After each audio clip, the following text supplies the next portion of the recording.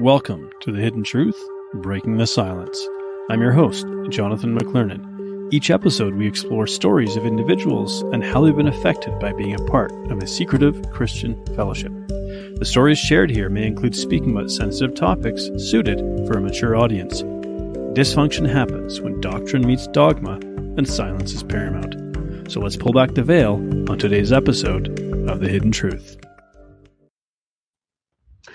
All right, welcome back to the show today. I'm very excited. I always say the expression, but I mean, I always feel excited that someone is willing to come forward and to share their story in first of all, to help shed a light on the issues that have been plaguing this fellowship, but also to give other survivors hope as well. And it takes tremendous courage to come forward and share stories. So, Dale, welcome to the show. It's a pleasure to have you here. Thank you. Thank you for what you're doing. I really appreciate it. Absolutely. And so to kind of lay the background for your story here, if you could just share a little bit about your experience with fellowship in terms of born and raised and what that was like for you growing up. So I was born and raised in the truth. I'm one of 6 children. On my father's side, I'm third generation in the truth, and on my mom's side, 4th generation. So a very deep history of being part of this fellowship. I professed at 11 years old, baptized at 12, and it was just, expected, basically. And we grew up, my parents always provided for us. We never felt that we didn't have what we needed. But we never had any conversation. It was children to be seen and not heard. What parents say goes, and what the workers say trumps that. Right. Whatever the workers say, whatever they want you to do, whatever you hear from the platform, that is the truth. Right. And you don't question it. And where was it that you grew up? I grew up in Denver, Colorado. Okay. Yeah.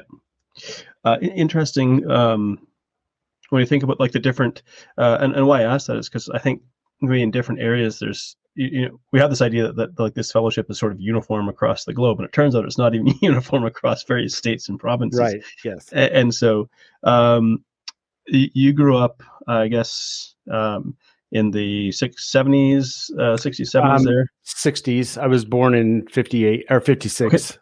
So 60s and 70s, yes. Mm-hmm. Right. Okay. And I think one of the things that put within this fellowship, like Denver or Colorado on the map, was their stance in around the divorce and remarriage issue. But was that ever discussed back then, or was this something that came about later? When I was young, it was never discussed, as probably didn't really hear a lot about it until I was in my 20s. Okay. Several couples moved from Colorado to Minnesota, where it was more acceptable. And so, yes, Colorado had a pretty strong stance on the marriage and divorce issue. Right. And so for yourself growing up, and you mentioned you professed at 11, and there's kind of this expectation that was what you were to do. If you can recall, where was your kind of personal belief at in around God at that age? I mean, did you genuinely believe in what you were doing when you professed, or were you doing it kind of out of obligation, or maybe a mixture of the two?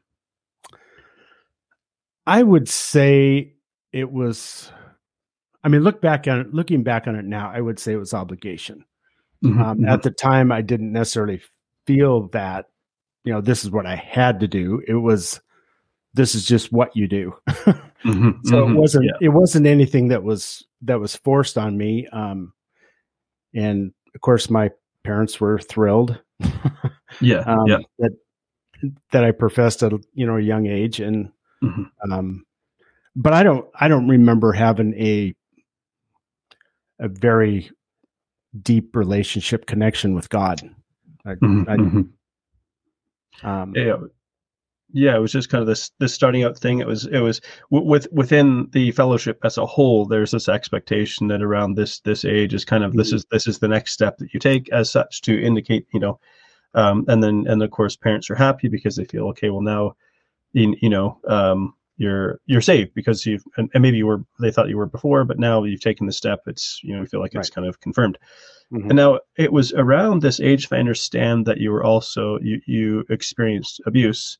If you could share just a little bit about what kind of took place, and a little bit of maybe background to that, whatever you're comfortable sharing. Sure.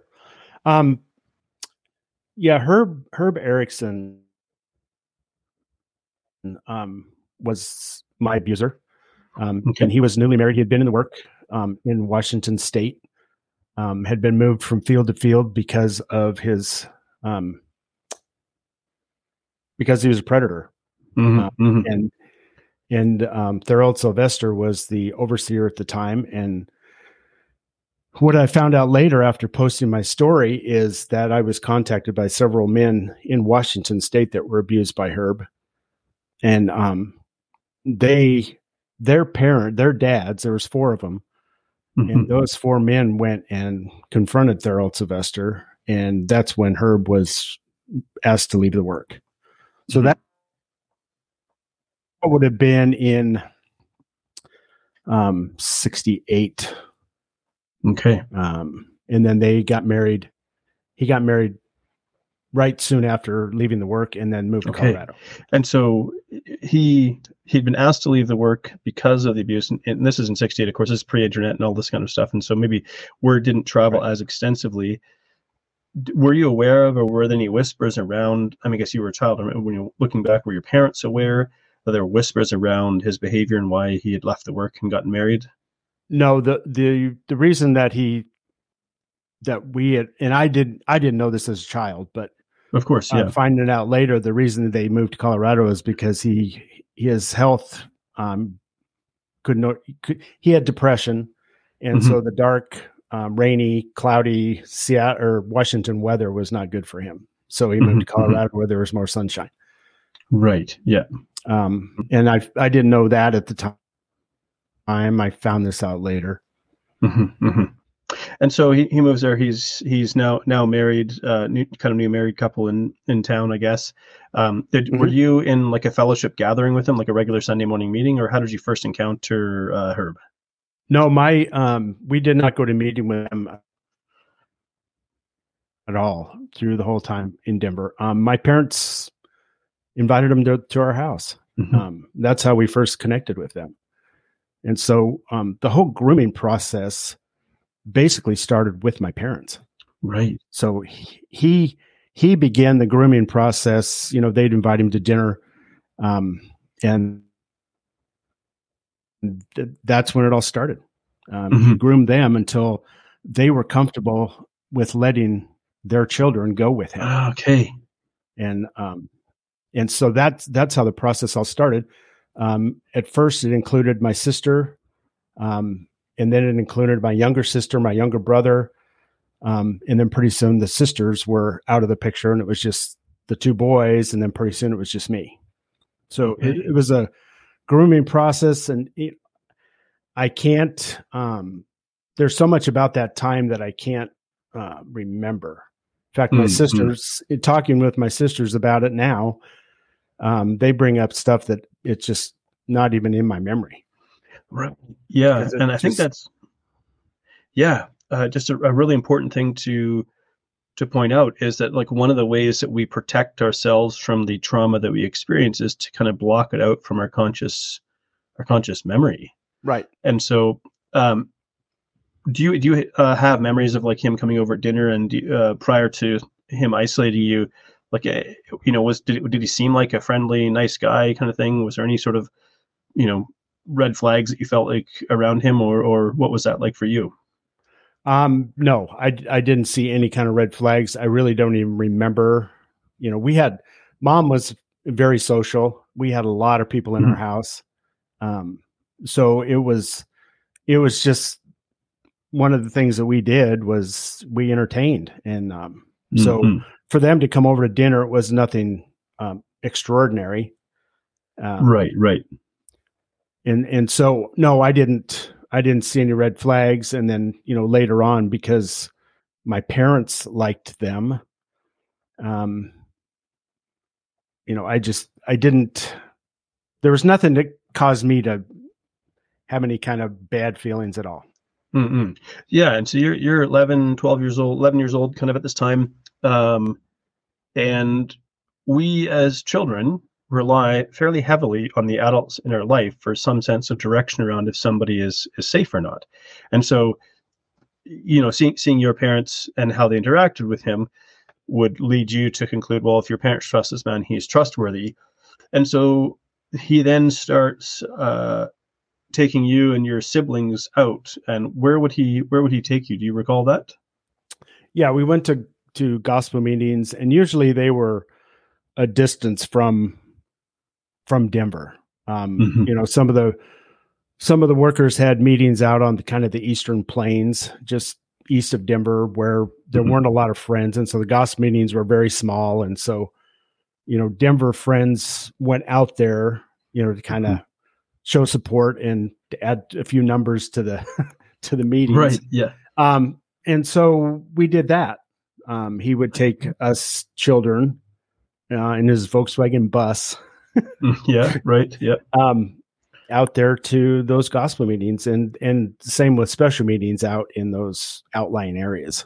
And probably no more than, an hour or so from Denver. So it wasn't a long distance, but it was definitely a chance to be isolated with these kids. Right. And to develop some kind of friendship, I guess. Right. Some kind of rapport in around the grooming process. And so, for whatever reason, your parents wouldn't attend these gospel meetings, but he would, if I understand correctly, he would come and say, I'll take the kids to this gospel meeting. It's like, great, the kids are out of our hair. 6 kids are a handful. Thanks for giving us a bit of a breather. Right. Yeah. Cause I was, 11 years old. I had the youngest was my brother, which would have been a year old. And then I had a sister that was 2 years old and another one that was 5 years old. And so, it was a chance to have the older kids go do something. Right. Yeah. Yeah. Yeah. I guess I kind of sardonically smile at the irony of that, right? Let's, Yeah, exactly. Yeah. But that was kind of what was done in a sense. And it's like, okay, he's a good man. He's taken us off, he's taken our kids off our hands, your parents are thinking, and so on. And are you the oldest of 6? Did I understand that? Or where were you in line? I'm second. I have an older sister. Okay. And so it was your older sister, yourself, and the next brother in line. Yes. And then occasionally my sister, which would have been fourth in line, she would have been 4 years younger than me. So she would have been 8, 7, 8-ish. Mm-hmm. Yeah. Okay. And she went a few times. And looking back on it now, that was also part of the grooming process to include my sisters to kind of make things okay. Right. Yeah. And then the other piece of this too was he was a worker. And he'd been a worker, was, we never knew or understood, or I don't know who knew. I don't know if the overseer in Colorado knew, if they're all, prefaced it with a letter that, this is what this guy's done. I don't know that. Right. But there's, there were 6 overseers in my lifetime from when Thurl removed him from the work until he passed away. There were 6 overseers that were silent. Yeah. Do you remember? Do you remember the names of the overseers? Who your overseer was at that time? Maybe you didn't know as a kid, but Ed Cornock would have been an overseer, and I don't know exactly if he was still overseer in '68 or not. I believe he was, because he was still overseer. He was very old, and he didn't travel much. He stayed kind of on the Denver Convention grounds most of the time at that time. But my friends had cars and stuff at the time, so that I would have been 15, 16. So, and he was still around then, very old. Yeah. And then Garrett Hughes came after Ed to be overseer then, and then after Garrett, it was Leslie White. There's another notorious name. Yep. And then Jim Price was after Leslie, and then Titus Lehman. Yeah. And then I've heard that he's been sent somewhere because he Minnesota was currently sympathetic to some survivors. And now Jim Mhm. Price is overseer again in Colorado. Okay. And so going back to, so there was the grooming process of taking you and your siblings to gospel meetings to earn some trust. Mhm. Hey, we had a great time. It was lots of fun. In the van rides, I don't know, did he tell stories, sing songs, or anything like that? Like, I remember singing songs. yeah, Yeah. yeah, Yeah. yeah. So kind of trying to make it a fun thing. Yes. And then at some point, he's just going to take the boys. And I don't know if you recall, did he say why he was excluding your sisters? No. No. No. And no.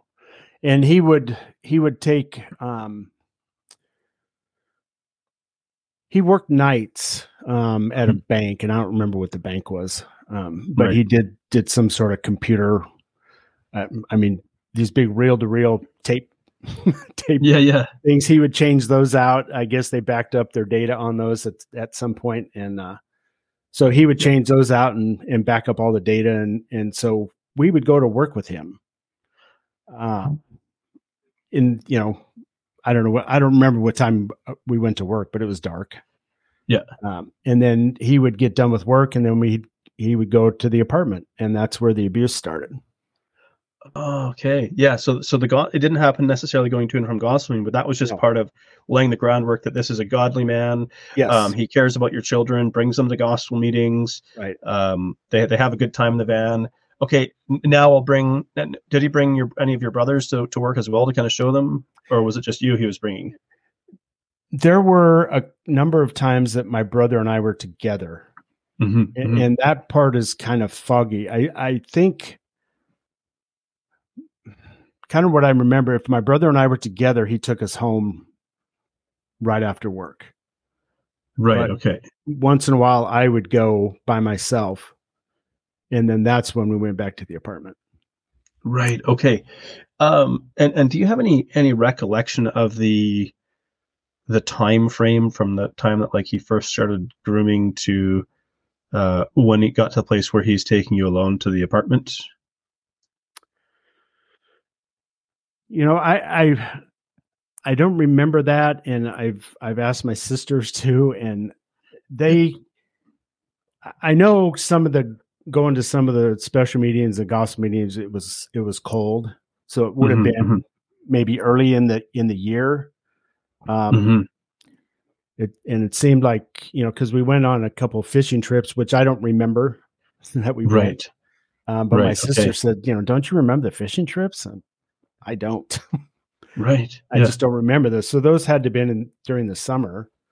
Yeah. But the abuse had already started at that point. And so to be with him in this setting with my siblings, I guess I just blanked it out.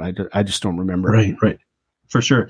But so I think, and the reason I asked that is to try to help people understand a little bit of like what the process might look like. And again, I thank you for sharing, because I know some of the stuff just doesn't exist, and that's okay. But it seems like it was a process, like a matter of months. Yeah, it was over a course of, I would say 6 months, in total. Okay. That the process, because, with conversations lately, I've kind of pieced together more of a timeline that, it was pretty immediate that he landed, when him and his wife landed in Denver, that they got hooked up with my family. Right. I mean, it was a very short time before that happened. And then, the grooming process started immediately. Right. And it seemed like, now are you aware of, or did he abuse any of your siblings, or were you the only one that he picked out? That is their story to tell. I'll Okay. just leave it there. Fair enough. And so this process happened.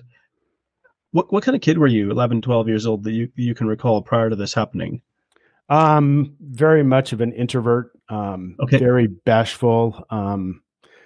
Speaking in meeting was painful. Right. Right. Yeah. Yeah. um, Almost terrifying. Terrifying. Absolutely. Yeah. So I was very quiet. And then, with the bringing, being raised that children are to be seen and not heard, and, that type of stuff, I didn't have a voice. I mean, I just didn't. And, in our family, there wasn't any individual conversation that I remember with any of the kids. Like, Right. we didn't have any one-on-one conversations with either one of our parents. Right. Right. At least I didn't. Yeah. So, and thank you for sharing that as well. And I think, I wonder if sometimes predators, I mean, it seems like they know how to pick their victims well. They know. Absolutely. There's just, this one won't speak up. Yep. And they know it. Yeah. And Yeah. and they, and the thing that I have thought about since, I wrote my story and reading all these stories online, I almost wonder if, there are elders that point these workers to different children. This child could be vulnerable. This child is really super quiet, and I don't know, man. It just, yeah. There's something, and let's we'll put that in the shiny object drawer for just a little bit later in the interview here, because I think there's something to kind of unpack there. I appreciate you sharing that, because I've had some questions about that, and I think it wouldn't hurt to have a bit of a discussion. But so just with your story, so that he would take you to work at the bank with him, you'd watch him work or whatever, and then he would bring you back to the apartment. And do you have in your memory like any recollection of the first time going to his apartment at all? Yes, I definitely do. Yeah. And his wife was there as well. Okay. And I don't know what she did, because right. we went in the bedroom to sleep, right? Well, it was more than sleep. Right. So was this framed as like a sleepover or something like that? Or? No, it was just, that's what he did when he worked all night. He came home and went to bed, went to sleep. Right. And I just happened to be with him. And it was okay with her, evidently, that we slept in the same room, right. The apartment was small. I don't remember if it was more than one bedroom. I don't remember that, but the apartment was very small. So I'm assuming that it was a one bedroom. Right. Yeah. Mm-hmm. Yeah. Of course we can look, and try to be careful of what sort of lens of hindsight I applied to it. Cause 2023, we can sit here and say like, of course this seems like red flag behavior, but, and I don't know. And you can share what you may or may not understand, whether his wife was complicit, understanding, or completely naive. But to the brain of a person who isn't predatorial in nature, you're not even like looking for or thinking about this could happen. Right. There was an experience where I was groomed and taken advantage of, not in a sexual manner, but in a different context.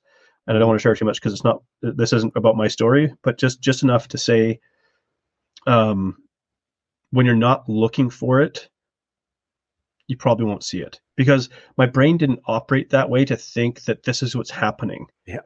And it took somebody else pointing out to me, hey, there's something not right about what's happening in this situation here. Yep. And at first I was like, no, you don't understand. And it took quite a while for me to accept the reality of the situation I found myself in. Yep. Yeah, that's very true. And so I don't know if you have any understanding or any comment on whether whether his wife understood, was complicit, or was entirely naive. Do you have any awareness of that? I don't. I didn't at the time, other than the fact that she was an adult, and it seemed like it was okay for me to be in the bedroom with him. That's the only context that I really saw it as. It was just another Sure. adult that kind of made it seem all right. This is the thing that. And so in particular, preying on a male victim versus a female victim, maybe thinking that, well, this man's married to a woman, so he's heterosexual, so nothing would take place in a homosexual context. And yet that was, I didn't even think of that. I mean, sex was not talked about in our home. Right. Of course. I had no clue. Yeah. Yeah. I mean, and your neighbor friends talk about stuff, but it's still the reality of it. I didn't have words for it. Right. So not only was it kind of in an era where it was, well, I mean, the 60s was maybe the start of like the free love revolution. I guess I'm a child of the 80s, so, but it was 60s and 70s. Yes. Like there was an expanding consciousness and conversation around that, but you were still a child very much at this point. And so, you might've been hearing some things, but in the home context and probably in the school or education context, it wasn't talked about either. It was only like these sort of furtive conversations, and so on and so forth. So this is kind of the context. And so he brings you into the bedroom. That's kind of where the abuse took place. After the first time that took place, do you have any memory? Like, did you like leave? Did you stay the night? And then go home the next day, or what was sort of the context there, if you recall? Well, it would have been early in the morning that we went to bed. Okay. Yeah. And then when he woke up, he took me home. So it would have been, I don't know, noon time or so. Right. Early afternoon. Yeah. And again, this whole hindsight thing, but it's just like, it seems strange that you're taking a kid to work through the night, and then like everything about this seems odd to hear it now. I mean, again, I try to be careful about my lens of understanding, but I was like, surely something seemed odd about this. Like, were you going to school, and why would you go to work and then sleep half the day? Or maybe this was taking place over the summer. Well, I think it was taking place over the summer. Otherwise, my parents wouldn't have let me do it. Right. So maybe again, it was this is sort of a good learning experience because he's going to go learn about how a bank works and things like that. And so Herb's being such a good friend to him, and or like a mentor kind of figure or something like that. Yes. And then so what was sort of the length of time that this abuse was carried out, and how long did it go before it came to an end? It was several months that it went for. The number of times I am not sure. For sure. Yep. The last time it happened was, and it seemed like each time was more aggressive, more. There was an escalation. Yeah, there was definitely an escalation, more domineering. And so the very last time it happened was it was on a camping trip. I see it. I mean, I remember it as a camping trip, and it might have been another fishing trip. But anyway, we did camp. We did stay the night. And rather than pitching a tent, we slept in the car. He had an old Rambler, the seats folded down to where you can make a bed inside, and so that's where we slept. My brother was with us at the time, but I woke up in the middle of the night by him, halfway on top of me, and his hands down my pants, and and so that was the last time. I just avoided him at all costs. Although I still had to see him in gospel meeting and convention and special meeting, and he was just so overt about it, just so calloused. Just, every chance he got, he'd come real close and just molest you, grope you, feel you, like. Yeah, he never really touched me, but he was just so like in your face about it. Right. It's like I got away with this and nobody's going to do anything about it, and you're not going to tell anybody. And kind of keeping the intimidation, I guess you'd say, going for years and years. Even after I was married. Wow, that is that's quite something to think about. And again, so pardon me, when the abuse was taking place, I mean, you're probably aware that this is wrong. Something about the situation is wrong, and I don't want this to happen. Absolutely. But I didn't know what it was. I mean, right. So first of all, you didn't have any words to vocalize. This is what's happening to me. No. And then secondly, there's the fear. Like if you speak up, something bad's going to happen. Do you recall? Did he make threats to coerce you into silence? Never. No. Okay. He just knew. And that is, I mean, that is what's going on with in the ministry today. Is they know they're not going to get caught. They know nobody's going to talk. Yeah. They know they can do whatever they want, and nobody's going to believe you because of who I am. Yeah. It might only be like this year as things are blowing wide open that people are realizing, okay.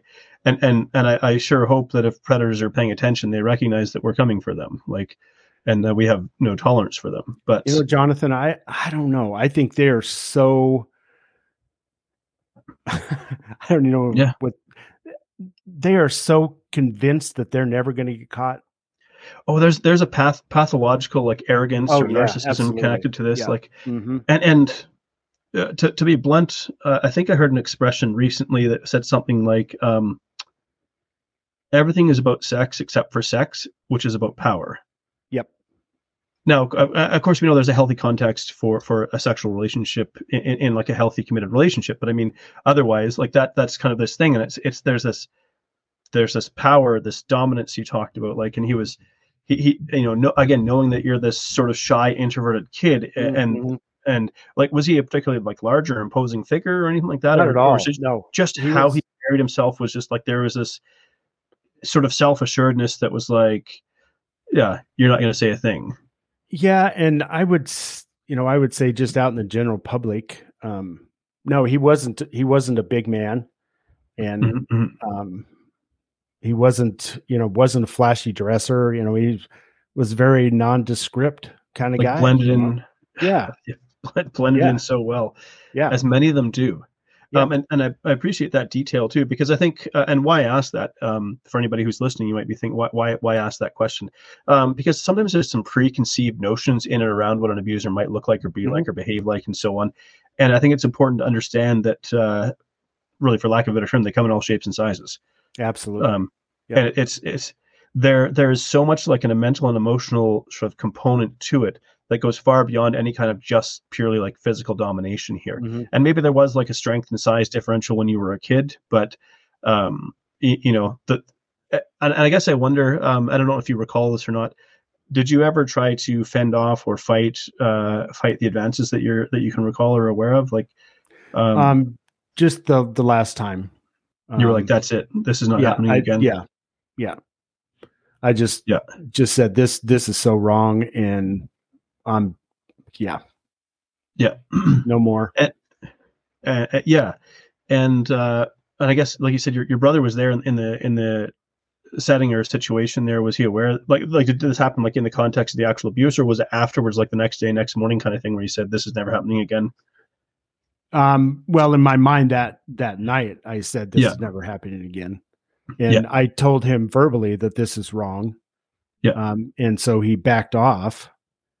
And I don't know to this day if my brother was aware of that. I don't know if he was awake. I don't know if he witnessed that. That's another interesting thing, is if you said to him like this is wrong, and it stopped, is that he recognized that there's a slight risk here now. This kid's getting stronger and he might speak up.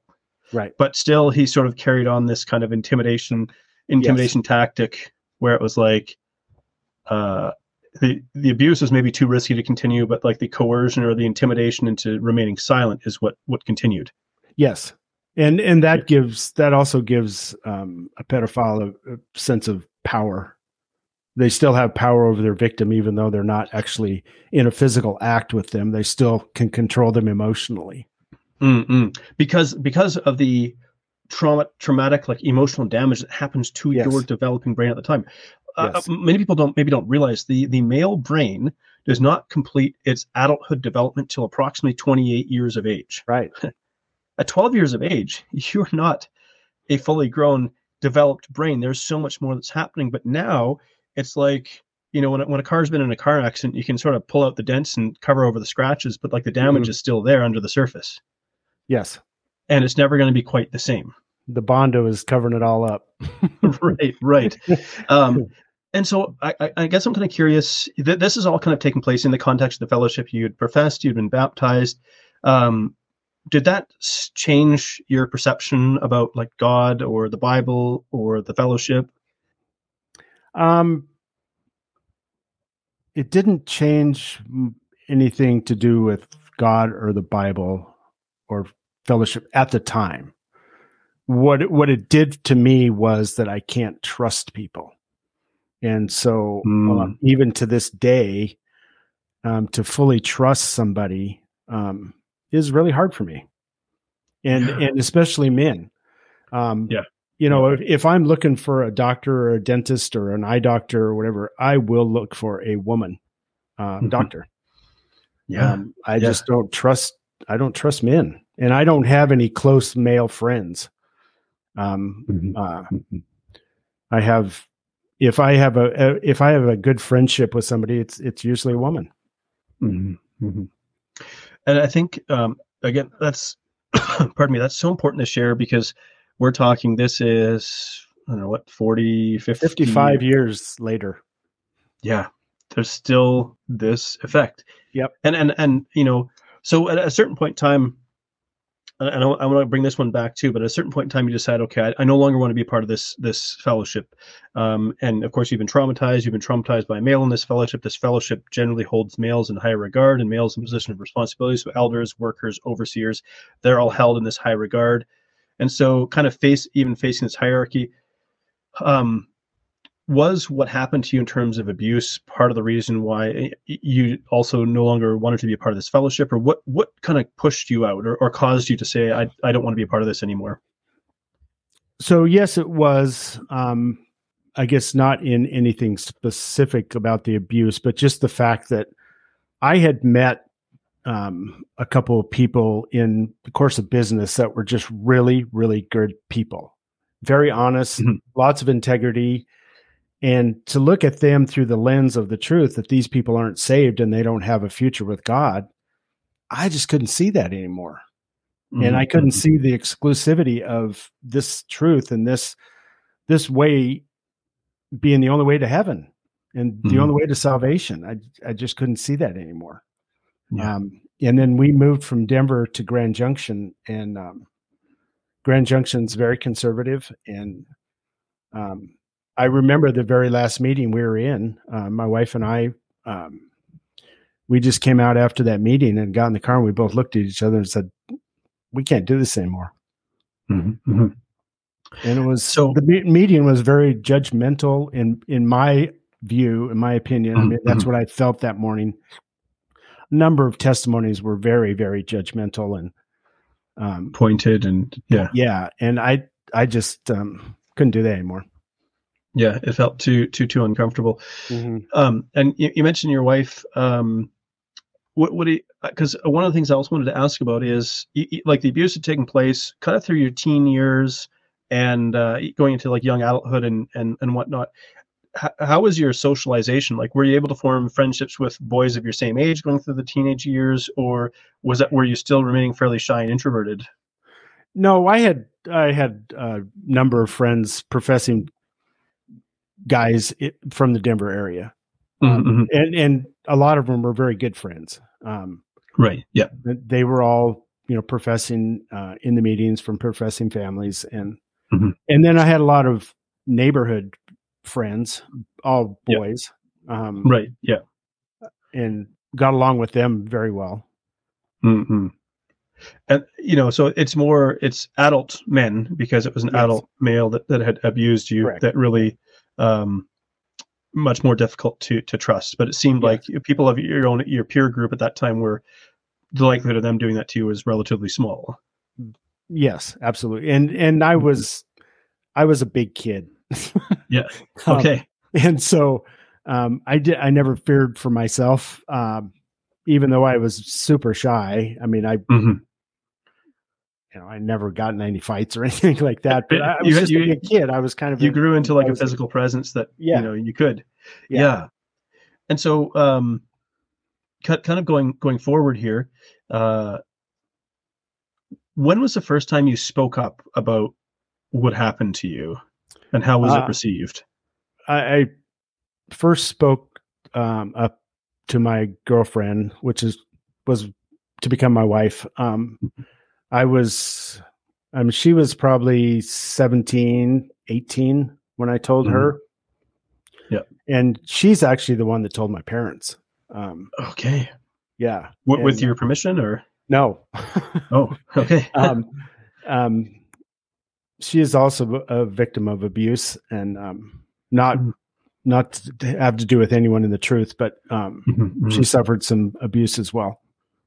Extensive abuse, actually. So she was these days, yeah. She was she just thought they should know, because they didn't know who I was. They didn't know why I had chosen, a certain path in life that they didn't really like. And so she wanted them to know why. Yeah. And I'm glad she did. And that would have been, so I would have been 18, 19. And was she professing? Yes. Mm-hmm. Yeah. And so she felt there's a need to tell them about this. And you mentioned the path in life you had chosen. What path was that your parents might not have been happy about? Just not being super professing. Fair enough. Not playing by the rules. Yeah, missing gospel meetings and missing special meetings and not going to Wednesday night meeting. Still went to Sunday morning meeting and some gospel meetings, but just not real, I guess, riding the fence, which is what they weren't too excited about. And they thought it was her influence, which it wasn't. No. But then she spoke up and said, this is why he is probably avoiding being a part of this fellowship, because again, there's been serious damage done. And when your parents heard about it, how did they respond? Well, talking to my mom just recently after I wrote my story, she said that her and dad came home from work and she told him, and they just kind of looked at each other and said, "Now what do we do?" And that was it. Nothing happened. Yeah. How long ago was it that Herb passed away? 2020, 2 years ago. Okay. 2021. 21. Yeah. And are you aware, like, was he a member of the fellowship, or like, did any further stories come to light, or was he a full member of the fellowship until he passed away? He was a full member of the fellowship. Actually had meeting in his home, a Wednesday night meeting. And, and we didn't live in Denver. We had moved up northern Colorado. And so my mom had called me and said that Leslie was going to put a meeting in Herb and Dorothy's home, a Wednesday night meeting. And so, I wasn't going to do anything about it, but she was. And so she talked to Leslie, and Leslie had him write me an apology letter, which turned out to be kind of a slap in the face. Yeah, no kidding. And so since he wrote the apology letter, he was able to have a Wednesday night meeting in his home. And so, we have a predator covering for a predator. Yeah. And for those who aren't aware, Leslie White is a terrible, horrific predator. Yes. And at this point, he's the overseer of Colorado. And so it's like, just tell him, I have no idea how the conversation went, but I just write an apology letter and everything's going to be okay. Yeah. Well, of course it's okay in his life because he's a blinking predator who's still alive to this day. Currently. Yes. Yes, he is. And so did his apology letter, Herb's apology letter, like acknowledge that, like, hey, I did something inappropriate with you? Do you recall? I'm sorry for anything that happened between us. Wow. Yeah. Just let's completely minimize what took place. Yeah. And you could read that 100 different ways, like, Yeah. I ran into your car 5 years ago. I'm sorry about that. It's kind of Yeah. that thing, So, what time or how many years ago did this apology letter come out? This was in 2011, approximately. And then he gets a meeting. Mm-hmm. Yeah. With little or no concern about whatever children would be going to that home for meeting. And at this point in time, like 2011, like this stuff wasn't a secret even back then. No. And this is the part that gets me kind of fired up. Is I'm like, there are people who knew and did nothing. In fact, Nothing. they did worse than nothing. They let it keep happening, and they created conditions where this could keep happening. That's where I get pissed off. I got 2 young boys, and I'll be damned if anyone, I'm going to do everything I can to keep them safe. Yeah. And and we did the same thing with our children too. There was, we were hyper aware of any possibility that would put them at risk. Yeah. Yeah. So it was covered up. It was covered up by multiple overseers. When it was brought to their attention, they did nothing about it. When it came time to put a meeting in his home, your mom did try to speak up. She felt like somebody needs to know this isn't right.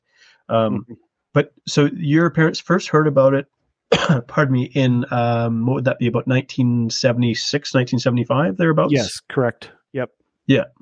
And they weren't sure what to do. And of course, right. Back then, again, we're still talking no internet. People wrote letters and made phone calls. That was communication. Communication wasn't widespread.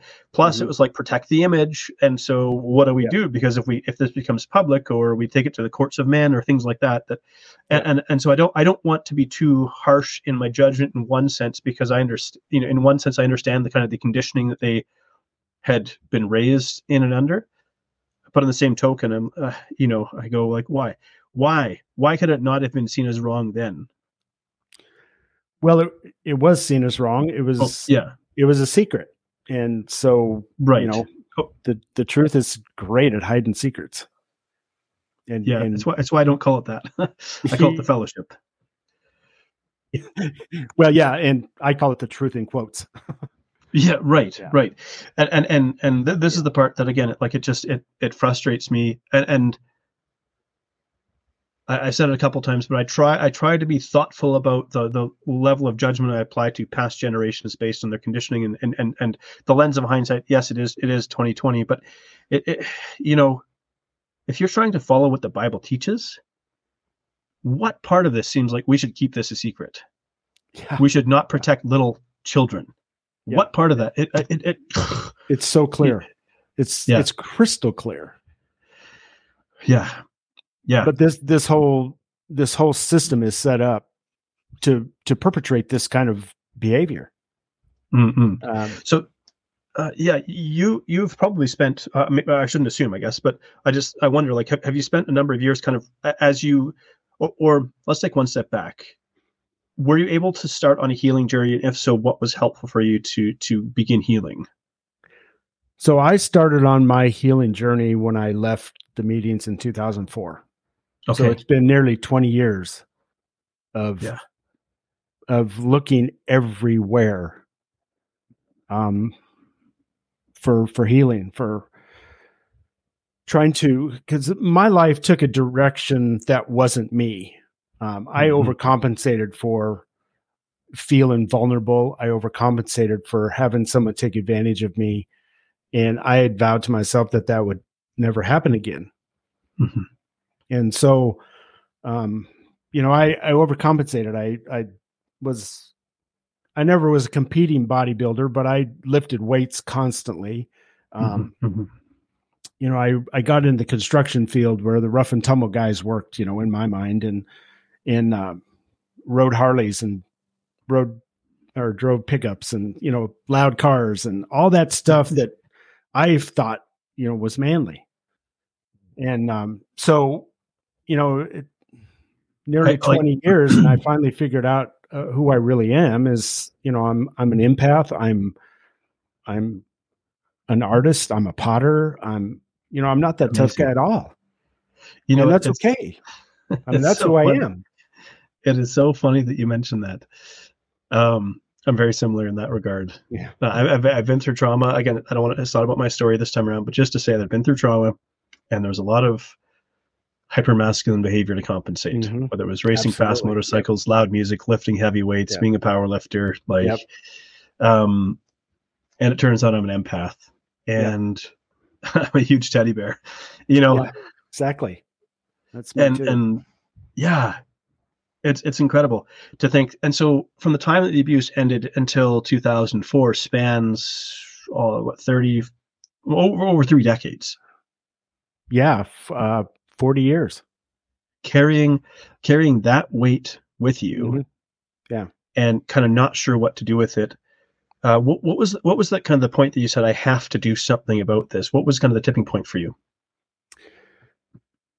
Well, I guess the major tipping point was on July 27th this year, when my sister told me about these Facebook pages, and I started reading these stories, and looked at Lauren and Sherry and Cynthia's lives and their stories, and I mean, wow, I just knew at that moment that I had to write my story. Mm-hmm. Mm-hmm. I had to get Yeah. I had to get the secret out, because the secret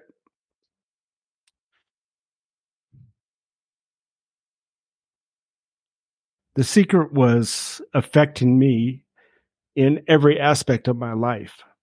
Mm-hmm.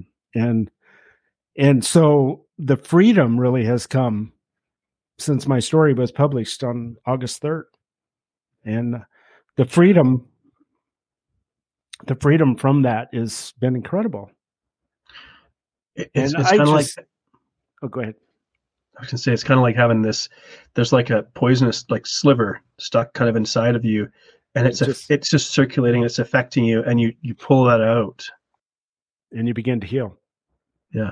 And writing your story, making that public, naming names, getting it out there so there's nothing else to hide, begins a healing process. Yeah. When you begin to recognize and openly accept, I think it was in the movie Good Will Hunting. I don't know if you saw that one back in 1997 with Matt Damon and some other guy. I'm not good with celebrities and stuff like that, but I just remember a scene in the movie. Someone who watching can comment below in the comments. But the therapist is saying to this boy, like, or this young man, like, it's not your fault, and he kept repeating, it's not your fault, until like the anger broke down, or the walls of anger kind of broke down and became tears. Mm-hmm. It's not your fault. You didn't ask for this. You didn't choose this.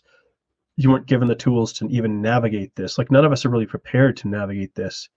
And so we hide our secrets in shame, thinking if people see like who I truly am, if they know what's going to happen, what happened to me, they're going to reject me. They're going to look at me, in disparaging ways and things.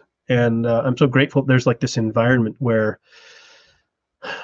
now stories are met with like compassion and a desire to contribute to healing instead of, and maybe there's still denigration. There are those who are out there who feel like these stories are just like damaging the reputation of this fellowship. These stories aren't damaging the reputation of this fellowship. No. It's these predators that have done almost irreparable damage to it. Yes. If you want to be angry at somebody, be angry at every single predator who harmed an innocent human being, particularly children. That is the worst of the worst of crimes. Yeah, absolutely. And it's been 55 years and nobody has ever from this fellowship has ever reached out to me ever to see how I was doing. And, I've known through email these ladies at Advocates, and I mean, I've received such amazing emails from Lauren. Mm-hmm. They just pop up that, hey, I'm thinking about you. Mm-hmm. And yeah, just knowing that somebody understands. And Yeah. I bet, I'm willing to bet that the parable of the Good Samaritan has been spoken of by a lot of good, honest people who know this is absolutely terrible what has taken place. Yes. And there's this moment of understanding, like, we forgot the wounding and the bleeding in the ditch. Yeah. We forgot about them. We forgot about the most important thing. And I actually don't know where your beliefs are. I don't know if you still are a Christian or a Bible believer or where you stand on that. And it doesn't matter to me, but I mean, you're welcome to share where you're at in your spiritual journey. And I believe there is a higher being. God, the word God is it's not a comforting word to me today, because of all the things that are done and said in God's name. So I believe in a higher being, the universe creator, whatever. But yes, I just think that this world and this creation and the creation of nature and human beings, there's just got to be a higher being in control of it somewhere. Absolutely. And I can understand, and I appreciate even sharing that. The name of God isn't very comforting to you because the name of God was used, in ways against you. And, I hope you don't mind me saying this, but I feel a sense of assurance that, God himself is also angry at those who use his name to perpetrate these things. Yeah. And, is not offended by you saying, I feel pain around that name because of how it was used against me. And so, I think the Good Samaritan in the Bible, it talks about, the most important thing is love your neighbor as, love God first, and then love your neighbor as yourself, and everything else hangs on those two things. Yes. And if you don't do those, if that's not the foundation, there's nothing there. Right. And so this like emphasis on form and appearance and looking a certain way creates the cover for predators. I said the thing that we put in the shiny objects drawer, you feel like I've wondered, like, is there somehow like a ring of predators who somehow secretly communicate with each other or something like that? Because I believe there is. I believe there is. Yeah. The stats are, and these are not verified stats. I can't speak with absolute veracity. This is 100% truth. I want to preface this, but what I can say is from the statistics that we have seen and come to understand, it's in the neighborhood of approximately 1 in 6 workers is an abuser. So that's about 3 times worse than the Catholic Church, because it's about 1 in 17, 1 in 18 priests who's been, and those stats, 1 in 6, might be underestimating. And that's why I say we can't verify this, because they could be far worse and we don't know. But that's where we're at right now. We're, and it takes years for all of this to come out. And this is only starting to come out. Just like we think about what happened to you and how many years it was before, like, it first came out to a couple of close people to you this had taken place, and how many, it takes so many years for victims and survivors to come forward and share their story. And that's what makes it so difficult we could be finding out 10 years, 15, 20 years later, still more stories coming out, because it takes that long for survivors. And I really hope that we are creating the conditions where survivors feel like they can come forward with their stories. But I hope so. I just hope so. And I was, and before I head back over to you, I was just going to say it's about 1 in 10 elders that we have estimated. Again, these are not verified, but we know that those who are predators are attracted to positions of power and authority. Yep. And when this fellowship elevates those people that hold that status and assumes or presumes a higher level of godliness and spirituality because of the position that they hold, they use that as cover for their evil deeds. Yes. And so I'd love to hear your thoughts. You mentioned, what you feel like this whole system or hierarchy is kind of like the perfect breeding grounds for abusers and perpetrators. Yeah, the way this fellowship is designed. The workers are above all. The workers are, what they say is what you do. They stay in people's homes. They have access to children all the time. People give them carte blanche with their children. Just because you're a worker, I mean, you can take the kids camping, you can take the kids on a picnic, you can take the kids fishing. Yeah, it's set up perfect for the workers to groom the parents to get to their children. And that's exactly what happened to me. I mean, that Herb Erickson sat at my parents' dinner table, ate their food, enjoyed their fellowship, enjoyed their generosity, and then abused their children. Mm-hmm. And that happens a lot, way more than any of us know at this moment. And I hope it continues to come forward. 100%. Yeah. And so we don't know, but it's, are there these groups of people, these secret communications where, you know, I wonder, and this is pure speculation, but I wonder, is there a ring? Is there some kind of pedophile ring? Is there a way that they communicate with each other? Because how is this so bad? How is it so prevalent? How is it, you know? Yep. Have we just discovered, are we just uncovering literally the tip of the iceberg? I think we have so far, yes. Yeah. And it's just not the male workers either. There's it's coming forward now that there's some women that are involved in this as well.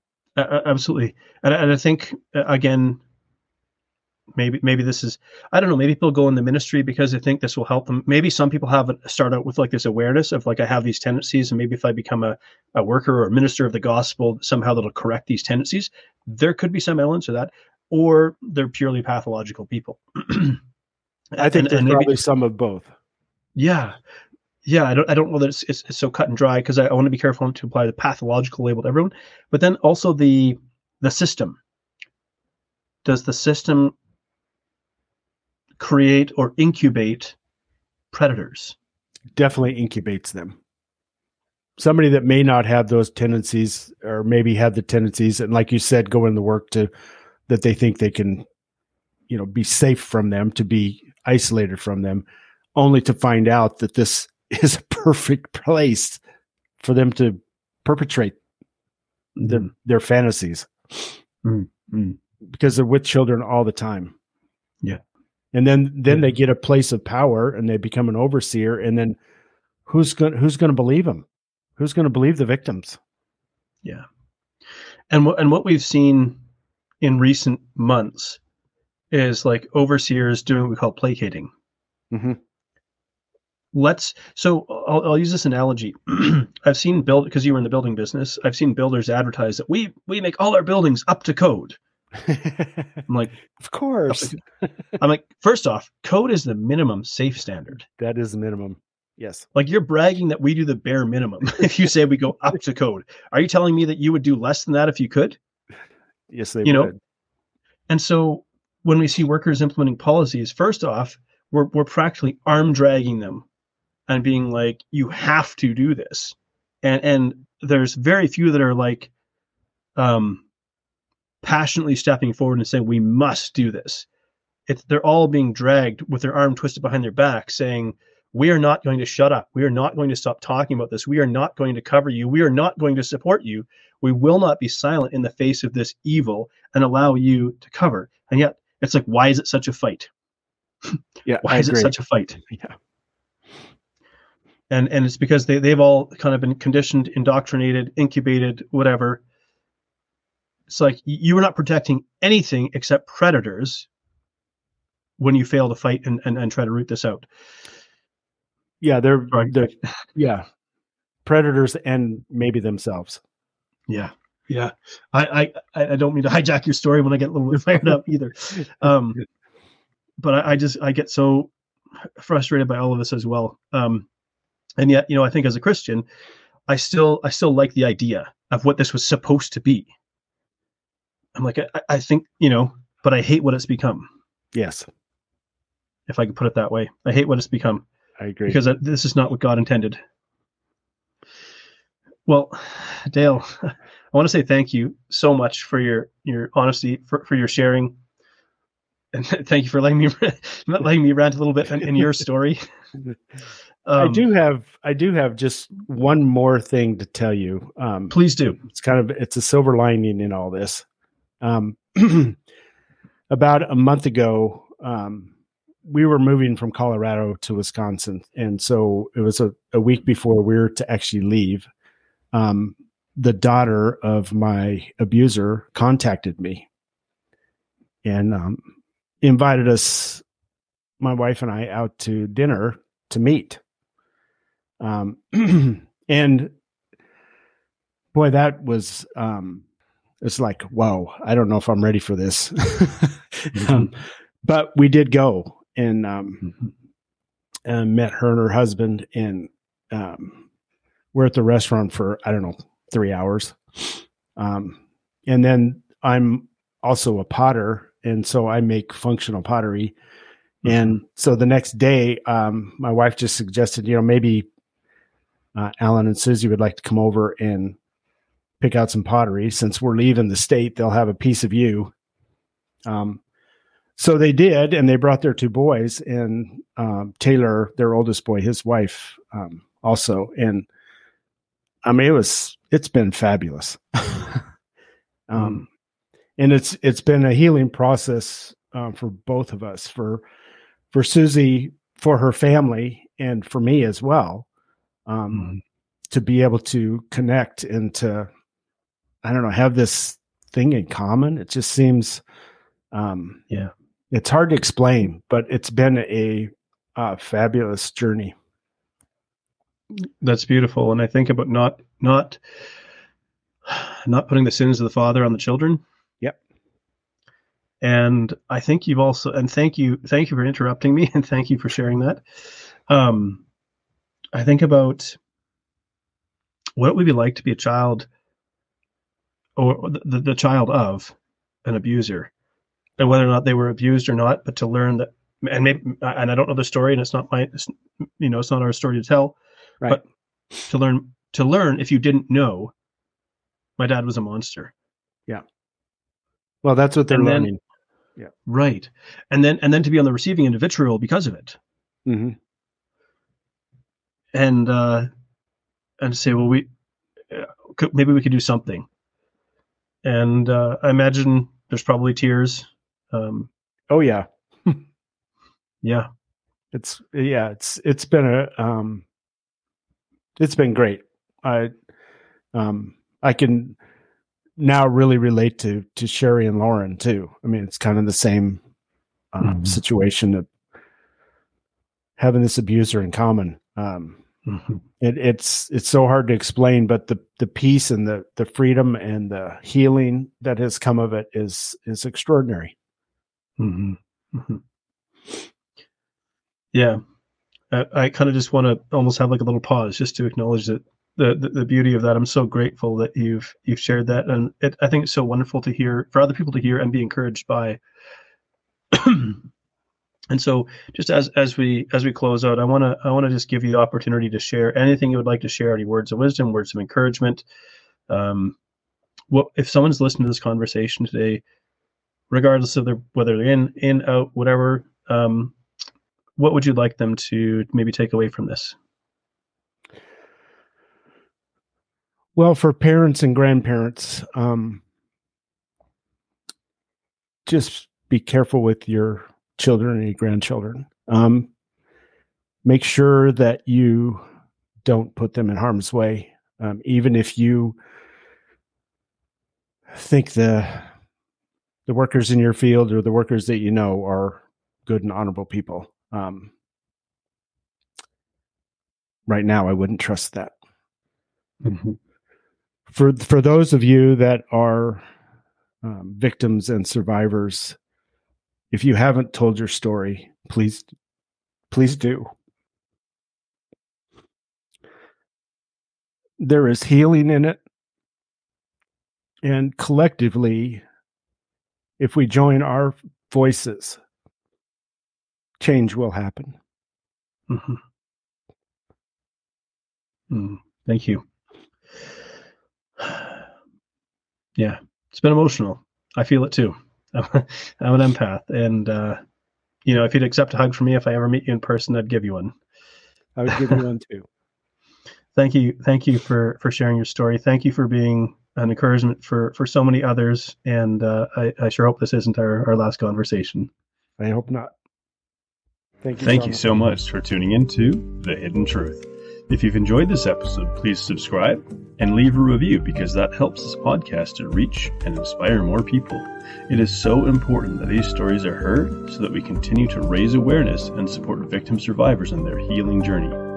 For those who've been affected but haven't found your voice yet, I hope these stories inspire you to keep moving forward on your healing journey. Take care.